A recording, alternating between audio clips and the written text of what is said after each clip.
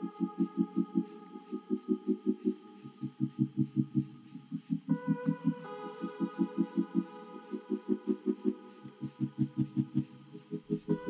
y'all, Ryan here, and we're back with our third installment of our series, Jesus, Lord, Liar, Lunatic, or Totally Awesome, which is a total mouthful. We had a brief and sort of unexpected hiatus. Life kind of got crazy with other stuff going on with in-person events and home visits and things like that, but we're back. Actually, our last episode wasn't a part of the series, but it was an interview with our middle school leader, Emily, and I would highly suggest you go and listen to that and hear some about her story as she's learning to be fully who God has made her to be and accept God's love and be in a place now where she knows that she's fully affirmed and loved. It's a really great testimony of God's love for her and love for you, and I would encourage you to go listen to that.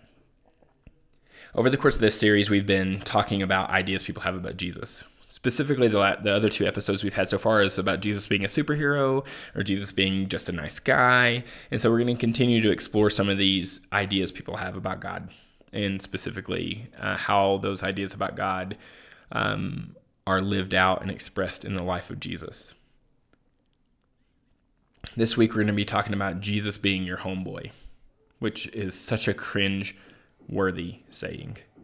And I more on that in a second. But so let's back up a little bit. In the Bible, we read a lot about Jesus' disciples. You know, those 12 ragtag group of guys that followed him around everywhere. See, they started following him because they wanted to learn from him, because he was a rabbi, he was a teacher. But as they continued in this journey with him, following him, learning from him, they actually became some of Jesus' closest friends. And so keep that in mind. But when I was a teenager and in youth group like you, there was this trend of calling Jesus your homeboy. See, there's that saying again, super cringeworthy, right? Calling Jesus your homeboy made so many people mad, specifically older people, because they thought it was irreverent to call Jesus your homeboy. And of course, young people rebelled and continued to do so. You know, that's what young people do. But they went on to take this saying, Jesus is my homeboy, and print it on everything you can imagine. Shirts, stickers, and even those god-awful trucker hats that everyone wore for like 3 years because of Ashton Kutcher and the TV show Pranked. You might consider those days the dark ages. I do. But let's take a moment to think about our best friends.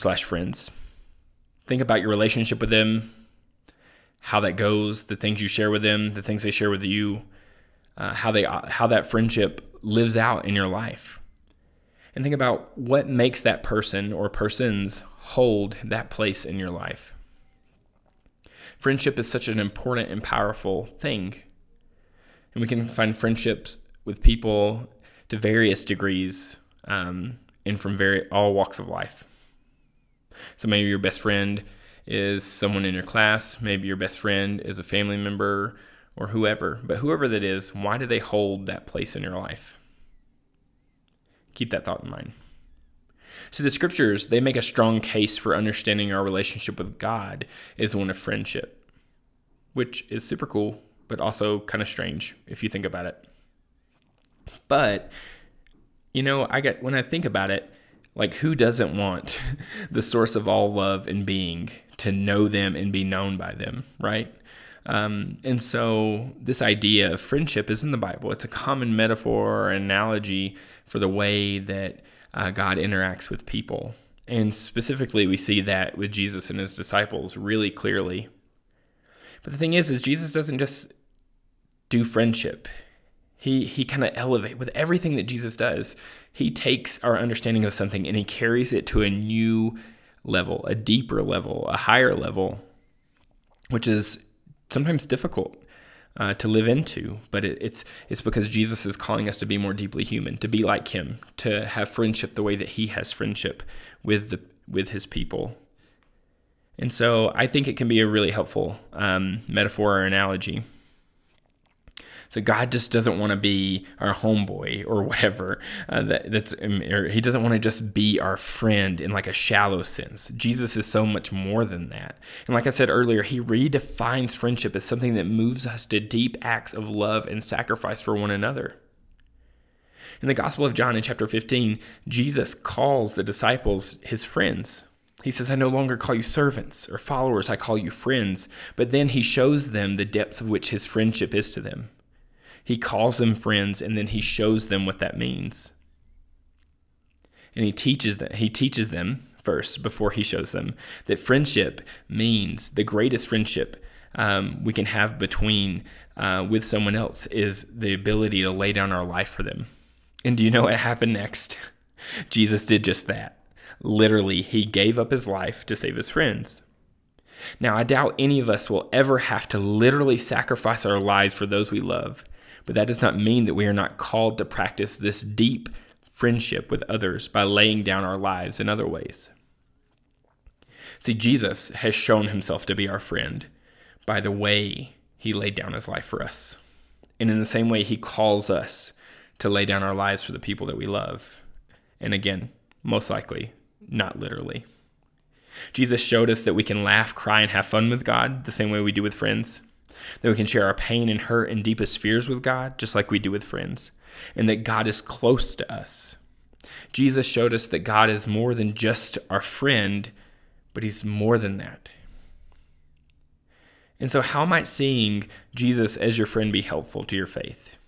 In what ways do you experience this kind of love and friendship with the people that you know and consider friends? In what way do you think that God may be calling you to be a better friend by laying down your life in different ways? Maybe giving up your need to be right, or giving up doing something with a friend that you normally wouldn't do because it's something they enjoy and love. Because friendship means sacrifice, and not just like losing something, but giving part of yourself to that person in love and in that relationship, and making space for them to be fully affirmed in who they are. And so Jesus is our homeboy, to use that cringy phrase. Jesus is our friend and shows us that God is close to us and wants a relationship with us. But he also is calling us to these depths of love and friendship, to new depths in love and friendship. So again, how do you experience this in your life? Who expresses this level of friendship to you? And in what ways do you think God may be calling you to express this friendship to others?